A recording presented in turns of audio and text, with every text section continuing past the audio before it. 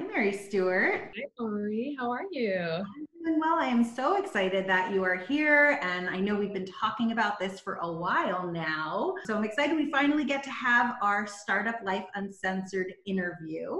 And just to provide some context of how we met, which I think is so funny because I kind of feel like we should have known each other 10 years ago.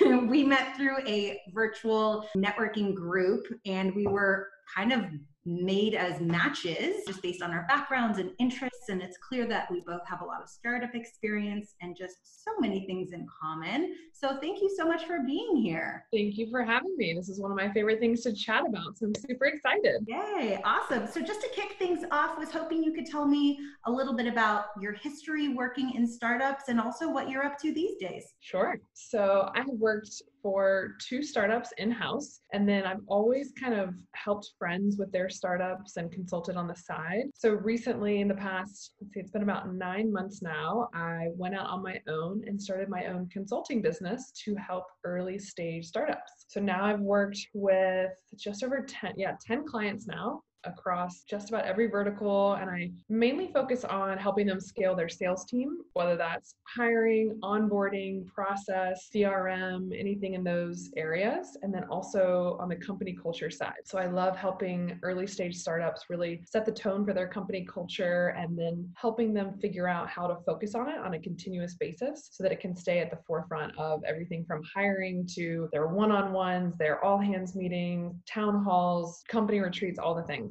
It's really exciting to me. So now I am a sales and company culture consultant. I love it. And I love that when you first told me that, as you were telling me, I'm like, how do we not know each other? We like all the same things. Like my background was building support teams, yours was building sales teams, but then we were both just obsessed with this idea of strong company culture and employee retention. It was like, we should talk. This random like networking site did a good job matching us up. I love it.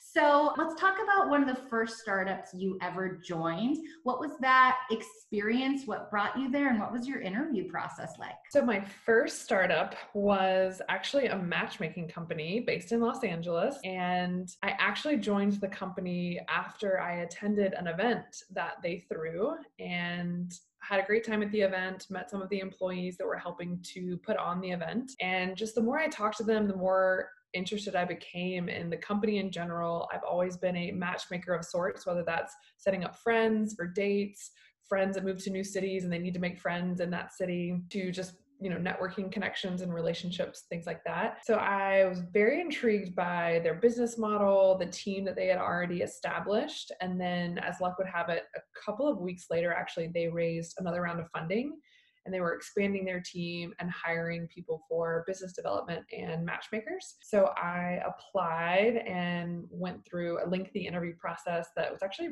really fun, and then joined the team. I was actually one of the first hires in LA. I think I was employee number 7, and then we eventually scaled to 11 different cities across the country. So I was with them for 2 years and got to see a ton of growth, which was really, really exciting. Yeah. And also, we all know 2 years in startups is actually like 10 years anywhere else.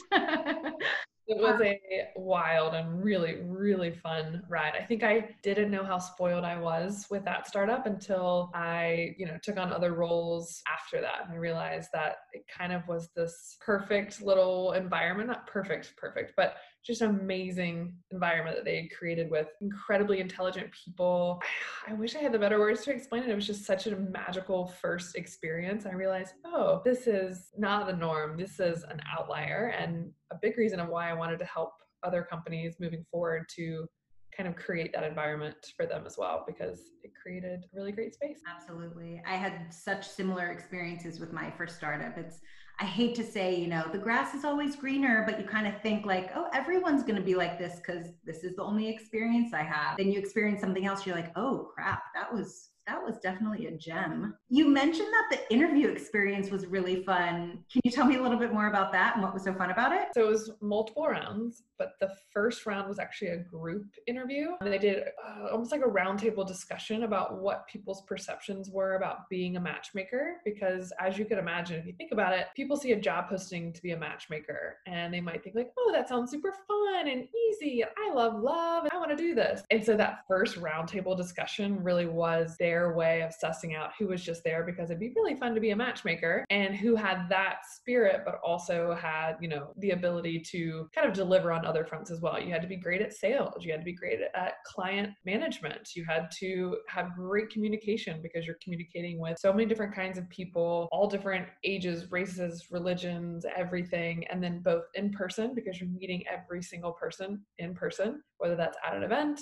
for coffee, for a meal, and then a lot of email communication and phone communication as well. So they did that first round interview as a group, and then they pulled us off, one by one to have the individual interviews. But it was just so much fun, and I could tell how much each person at the company loved the job because they just were so passionate about it. And I could tell how smart they were as well. And so it just made me really excited to join the team because I wanted to join the group of people doing something that seemed really interesting.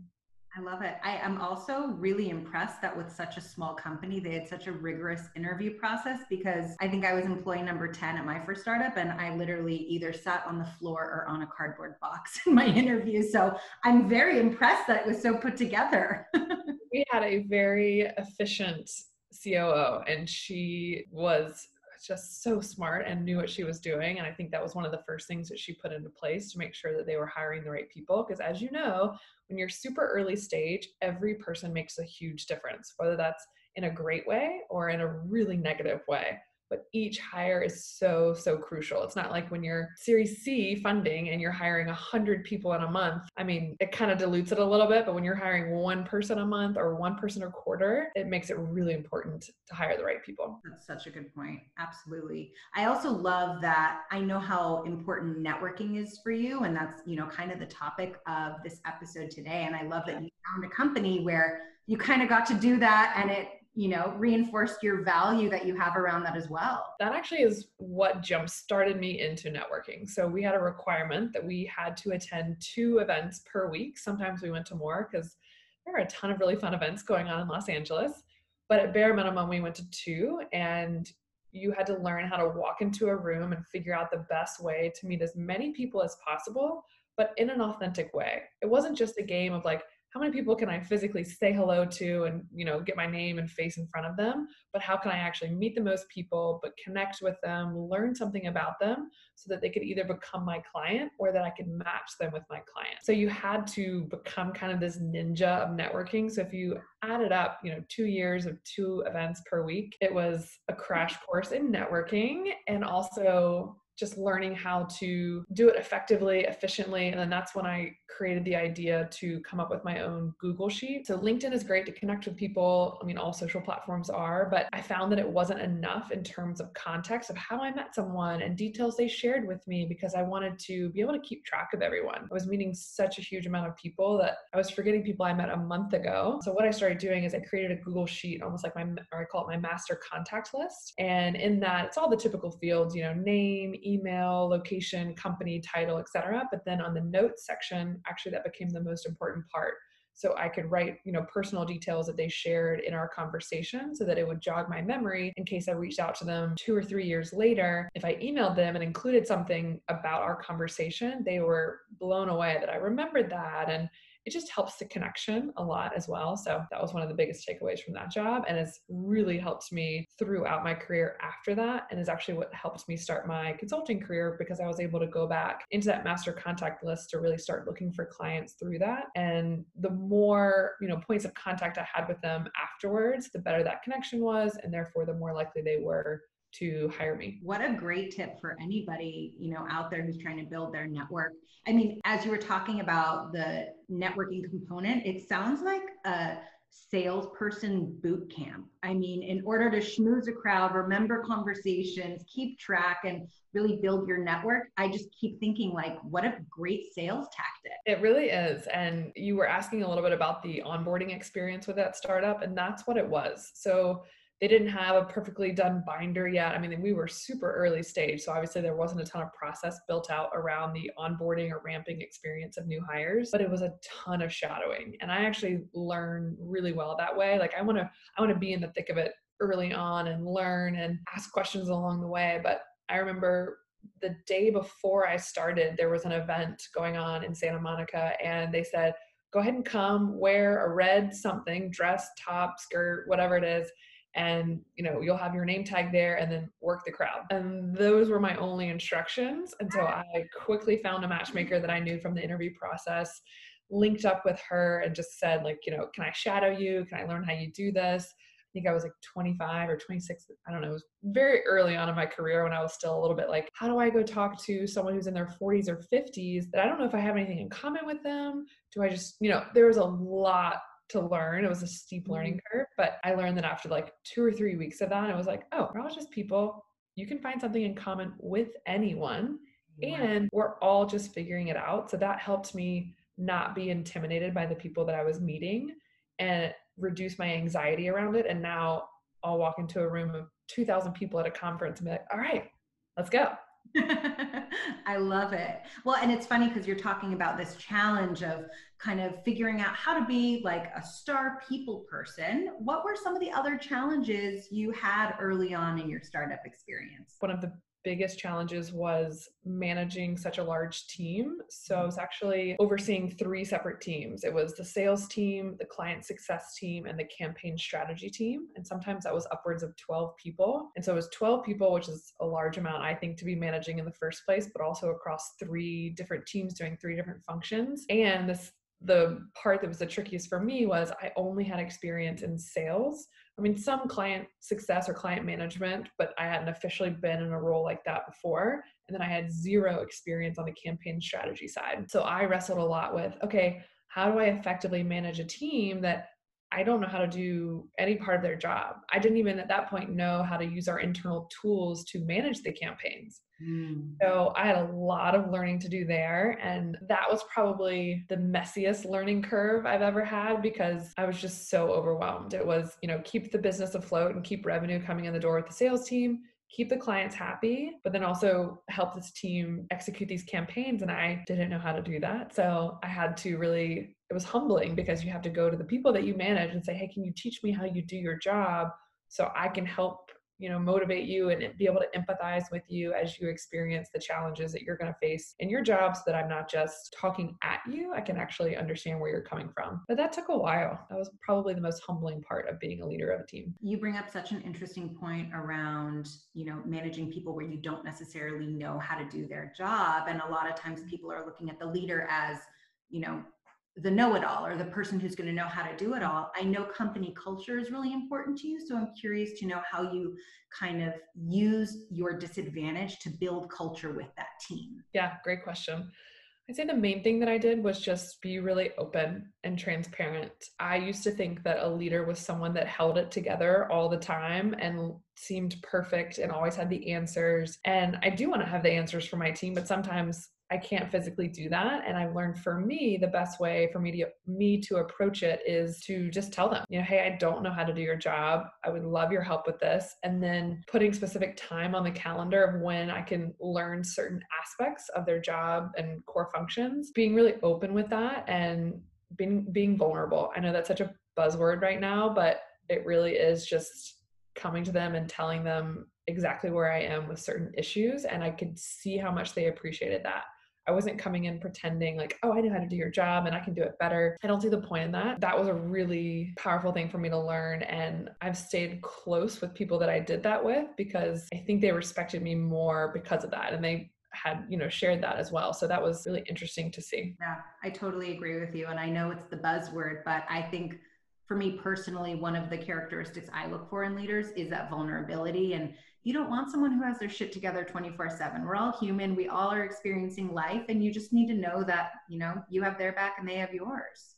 Yes. I'd say that's the other biggest thing is I might not know this now and I'm looking to you to teach me, but there's going to be other things where maybe both of us don't know, but we'll figure it out together. And I like to say for my teams, I always say like, it's not life or death. We're not in the medical profession where it might be, we're in a field where nothing is ever going to be life or death. So let's keep that in the back of our minds. Let's keep level heads and let's be rational about the decisions that we make, all those types of things, but we will figure it out together. Or if there's something you don't know, I'm going to take the time to teach you because then you'll know moving forward. So just kind of keeping that into perspective as well, because tensions can run high in any company, but in startups, when you feel like sometimes your hair's on fire every day. But if you can keep it together and try to keep a level head, I think it's really beneficial.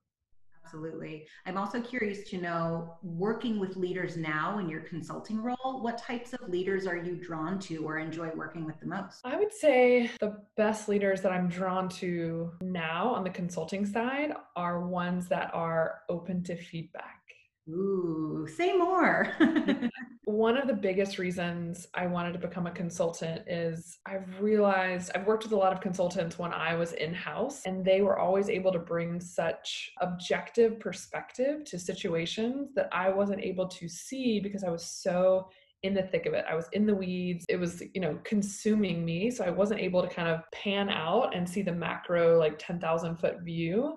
And they were able to come in and see and assess the situation a lot more clearly and give advice, which is so powerful. And I really aspired to be able to do that for other companies as well, because I saw how much impact they could make. So I wanted to become that resource for companies. But then I learned when I had my first couple of clients that the ones that were open to my feedback, whether it's good or bad, constructive criticism or the other way, they were much more enjoyable to work with. And I could tell that they were willing to do the work to become better leaders and better founders in general and leaders of their teams. So that's probably the biggest one, because if I can be candid, I of course say it in a very loving and caring way when I'm delivering this tough feedback. But if they can be open to it and actually take it and do it, it's so encouraging and amazing. And I think the other things I can deal with, other challenges, but I would say that, and then their communication style. So I have a very calm, rational demeanor in my communication style, and I appreciate the same from other people. So kind of the more hot-headed people that let their emotions run high, I have a harder time dealing with sometimes. I can take it to a certain degree if they're willing to take that feedback and kind of stay more even keeled, but the ones that are a little bit too hot-tempered for me, I don't work too well with. And how great that you're a consultant, so you get to make those decisions now. Right. And we were actually just chatting about this, but it's a big reason why I always start off. I never try to get a client to commit to a retainer up front. I always want them to do my introductory discovery session, which is a 2-hour deep dive into whatever we have identified as the core kind of challenges that we're going to tackle as we work together. So either on the sales side, on the company culture side, or maybe it's a combination of both. But I really want to do that 2-hour deep dive so that we can both assess, do they find, my style effective for them? Do they get value out of the advice and the guidance that I'm sharing with them? But then also same thing on the other side. Do I want to work with them? Do we mesh well together? Do our communication styles line up? Things like that. So I always start with that 2-hour discovery session. And then after that, then we can talk about a more, routine schedule, retainer hours, things like that. But I think that is really important to make sure it's a good fit on both sides. Totally. It makes me think of just regular interview processes in general. I was recently talking to a friend about how, it drives me crazy when I would interview people and they would never have any questions. I'm like, this is a two-way interview. Yes, I might be the hiring manager, but you got to have some questions. I also know that in your experience, you as a leader had a lot of experience interviewing candidates. I'm curious to know what made people stand out to you during that interview process. I sometimes wish this wasn't my answer, but the main thing that I look for first is a referral. Ooh. So going back to startups, with every hire being so crucial, and hiring, most of the time you're not hiring a ton of people at once, but a lot of people want to work at startups these days, so you can get inundated, and chances are an early stage company doesn't have the luxury of having an HR dedicated person. So you need to be as when I was the hiring manager for a sales role or whatever it may be, I need to be as efficient as possible with my time. So if I get hit with 200 resumes, if I have, 25 of them that have come from referrals from people I know, I'm going to give those the first look because I already know people are vouching for them. And then it wastes people's time less, just, during the interview process and things like that. So that is the first piece of advice, but I always like to caveat that with a few other things, because that can be really discouraging to people that say,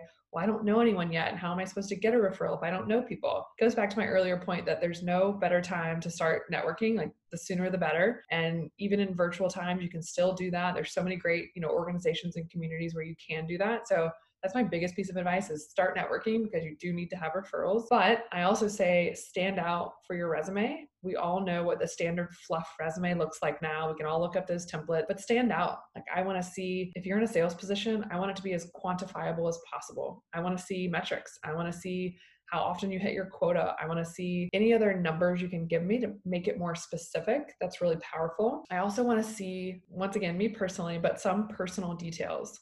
So I don't define people just by their jobs and their experience. I also like to know a little bit about them. It helps them also stand out, because if I've read 200 resumes and then I can remember someone, oh yeah, they also like cooking and I don't know, Japan, whatever it may be, that's really interesting to me, just to kind of round them out as a person as well, because once again, that person's going to contribute to our overall team and company culture, and it's good to know more about the person rather than just their experience. It makes me think about every aspect of that person is going to somehow reflect on the company. So how do you vet that out? I know I've had such interesting conversations around like, make sure they're a good culture fit. I'm like, what does that even mean? Like, and then the idea of unconscious bias comes in. So how would you recommend that people go about communicating that type of information, whether it be on their resume or in an interview? Ooh, good question. I'll start kind of on square one. So square one, I always say, write your resume without anyone else's help or input, and then have 3 people read over it that know you in a different context. So don't just pick your 3 best friends. Choose maybe 1 best friend, 1 former colleague, and 1 former manager, and then ask for honest feedback. So don't just say, oh yeah, it looks great, or maybe there's 1 typo here. Also, please don't ever have typos. Like, that is such a red flag to me. Like, that's an instant, like, I can't. Yeah. Then ask for really honest feedback from the different contexts of how people know you. Going back to your original question of how do you phrase that, I think it's getting creative with your wording. And we all know the buzzwords that typically show up on resumes, but really take the time to sit and reflect about how you have contributed to past companies, both in a tangible way for your position, but also in your company culture overall. So for example, like, one of my lines for one of my past startups was talking about how I helped plan a company retreat and company outing to show that I was kind of that helping to be the person to create company culture for that startup. That obviously wasn't in my job description. It wasn't an expectation or a goal of mine, but it was just one example. It's just one line. It's not taking up a ton of room on my resume, but it's showcasing how I get really invested. If I'm going to work at a company, I'm going to get really invested and be a cheerleader for them, an organizer of company culture events and things like that. So figure out a way to stand out there. And then also that's a way that you can highlight it in the like personal sections. I always have like a small personal section, like I mentioned, whether it's hobbies, interests, I don't know, background information. And there's ways to, I feel like, incorporate that as well to once again get that full, well-rounded perspective to showcase that both on your resume, but then in the interview as well. I think it's telling stories. So a good interviewer will ask you open-ended questions of, tell me about a time when, and then fill in the blank of, you had a challenge to solve and you didn't solve it in the right way and you had to go back and do it again. Thinking of examples ahead of time. So if maybe the interviewer doesn't do that, you can, include some of these stories that you've come up with that really paint a picture of how you've done your job well in the past, how you think you'll be able to succeed in that role that you're interviewing for, and how you think the company will benefit from adding you as a person into their company culture. So coming up with those ahead of time and then making sure you can tell those stories, whether prompted or not prompted, in a seamless way. And that also goes back to, I always give people the advice of keep interviewing even for jobs that maybe you don't 100% want. Maybe you're like 50% curious about the job, maybe 75%, but it could be a really good experience to go through the interview process. Interviewing is a muscle that you need to keep working, because you can be really good at interviewing and you can struggle with it. It's challenging to strike that balance. So the more you can practice, the better. So role play with friends or roommates or loved ones, but also practice with real people as well and keep interviewing. I love it. It's actually something I do with a handful of my clients is we do role play, and I am the meanest interviewer asking the toughest questions just to make sure they're prepared. Right. A lot of networking and interviewing is thinking on your feet and coming up with these answers or conversations that are going to relate to somebody regardless of what the topic is. Absolutely. I think that's a great idea. So this is a question I ask everybody on these episodes because I think this is really what a lot of people want to know. But Mary Stewart, what is your secret sauce to growing quickly at a startup? Ooh, my secret sauce to growing quickly. So going back to hiring passionate people. I want them to be genuinely excited about the company's mission, and the role they're interviewing for. You can instantly tell when someone has just like mass applied to 20 jobs and they get on an interview via Zoom or otherwise, and they can hardly remember which position that they have interviewed for. So passionate people that are truly interested in the company and the position, because if they are passionate about that, yes, of course, I need them to have some skills and things like that, but I can train people to have tangible sales skills or client success skills, but I can't train for passion. Like, I want them to be genuinely passionate. Next, I would say comes to goals. So when you have a team, I think it's really important for you to sit down with your manager, or as the manager, sit down with your employee and identify clear goals. You want to call them KPIs, goals, whatever you want to call them. Define them for that role overall, but then work together to make them bite-sized and achievable. Because in each one-on-one, you should be doing a one-on-one every week, I think, with your manager, like with your employees and managers. And a section of that one-on-one should be dedicated to their progress of their goals. So it should never be a surprise at the end of the month if a sales AE did not hit their goals. The manager shouldn't be like, what? You didn't hit your goals? No, you will know that on week 3. I mean, you'll know every week where they are in their goals, but if you know you have a, I don't know, $100,000 goal by the end of the month, now you can batch it out. Okay, I should be at 25K the first week and 50K the second week. And no, it's not going to be perfect every time. But if you get to the third week and you're at 5K, that there's an issue there, and it should be addressed all along the way, and there's no surprises. So I say thinking through the goals specifically. And then also my last piece of advice for the secret sauce is to be as open and direct, but also empathetic with your feedback. That's something that I actually struggled with as a first-time manager of such a large team.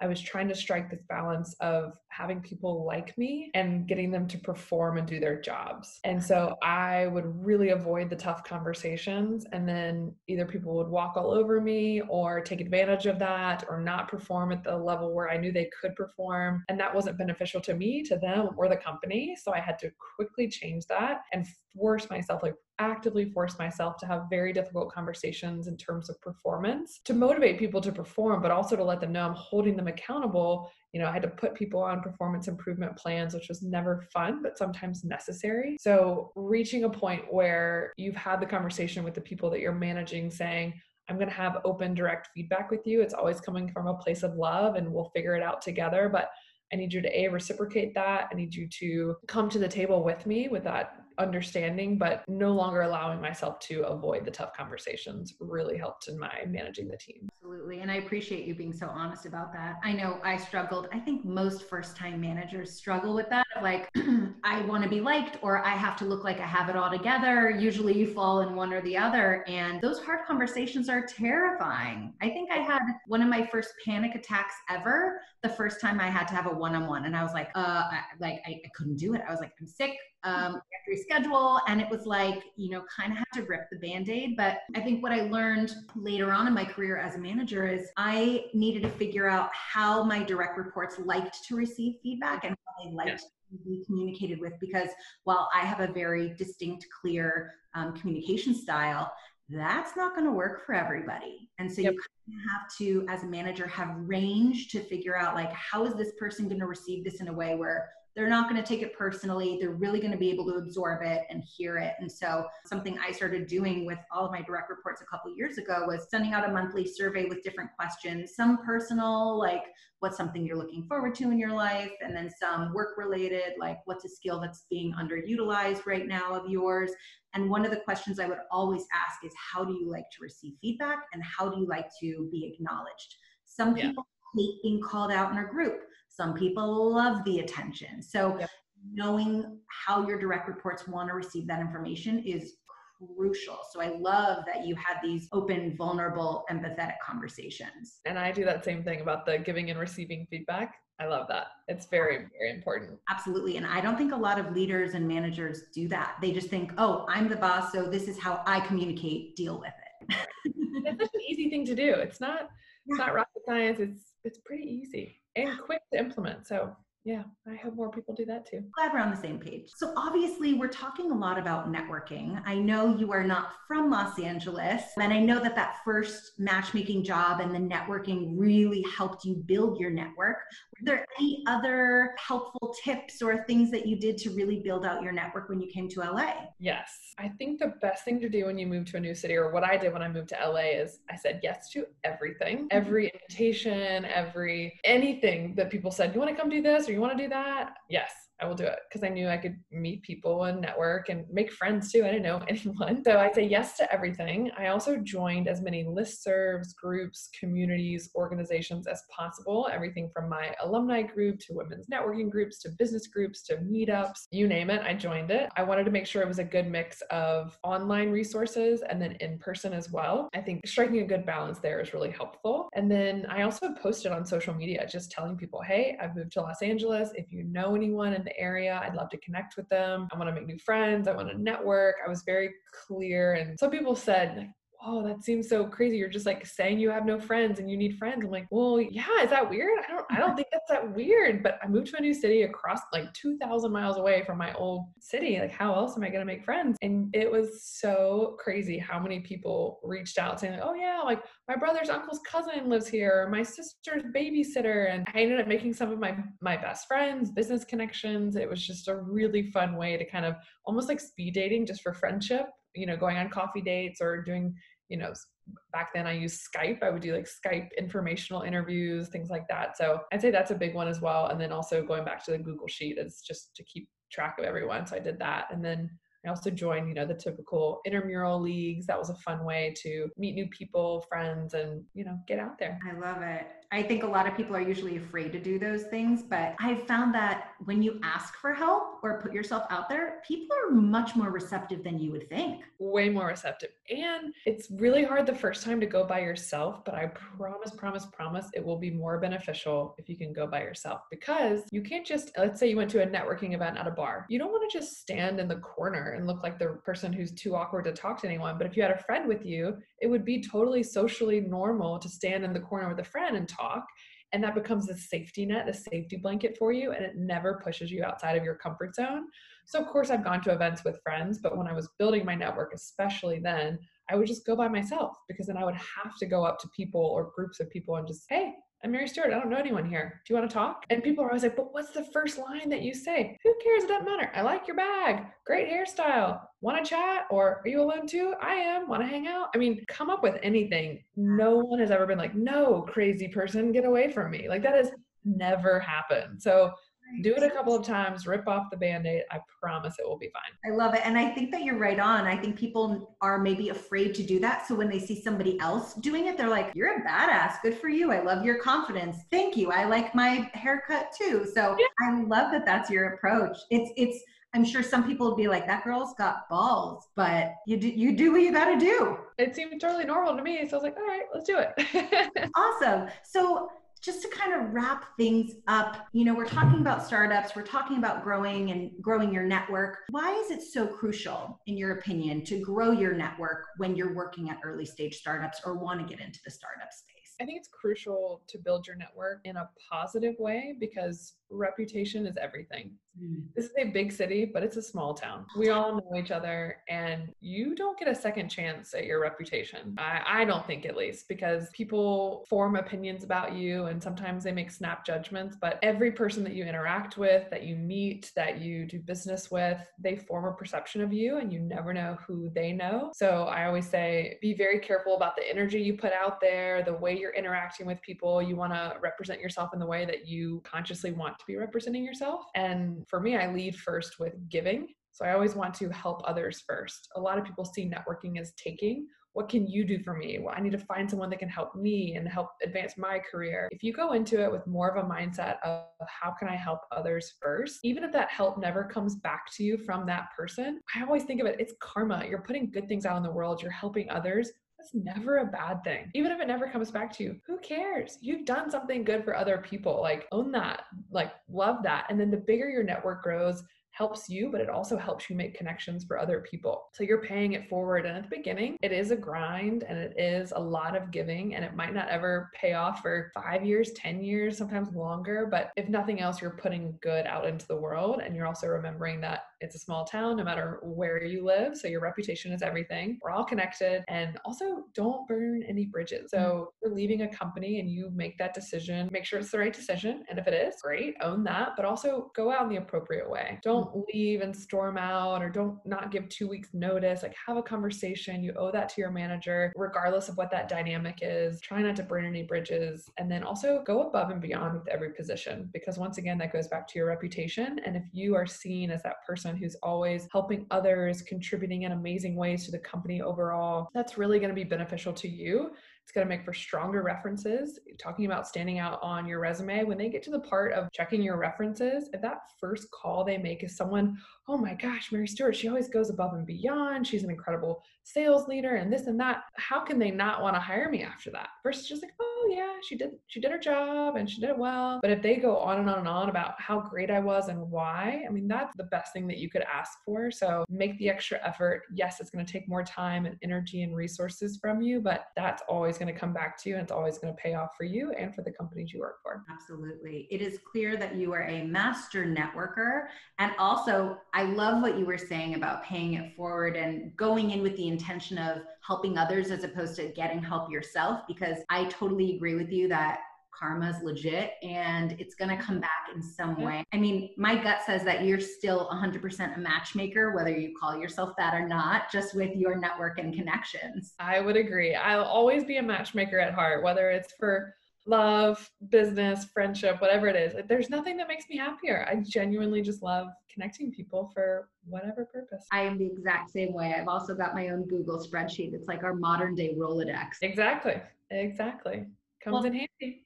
Absolutely. Thank you so much for your time. This was such a fun conversation. And I know we're in the middle of a global pandemic, but like now I'm really dying to go to a networking event. Oh, right. Yeah. Now we have to find the virtual networking events that are just as effective, because that is tricky. That is something that most companies have not figured out how to do just as effectively yet. And I would love to see that happen. I feel my wheels are turning. I feel like you and I are gonna, something's brewing here. Let's do it.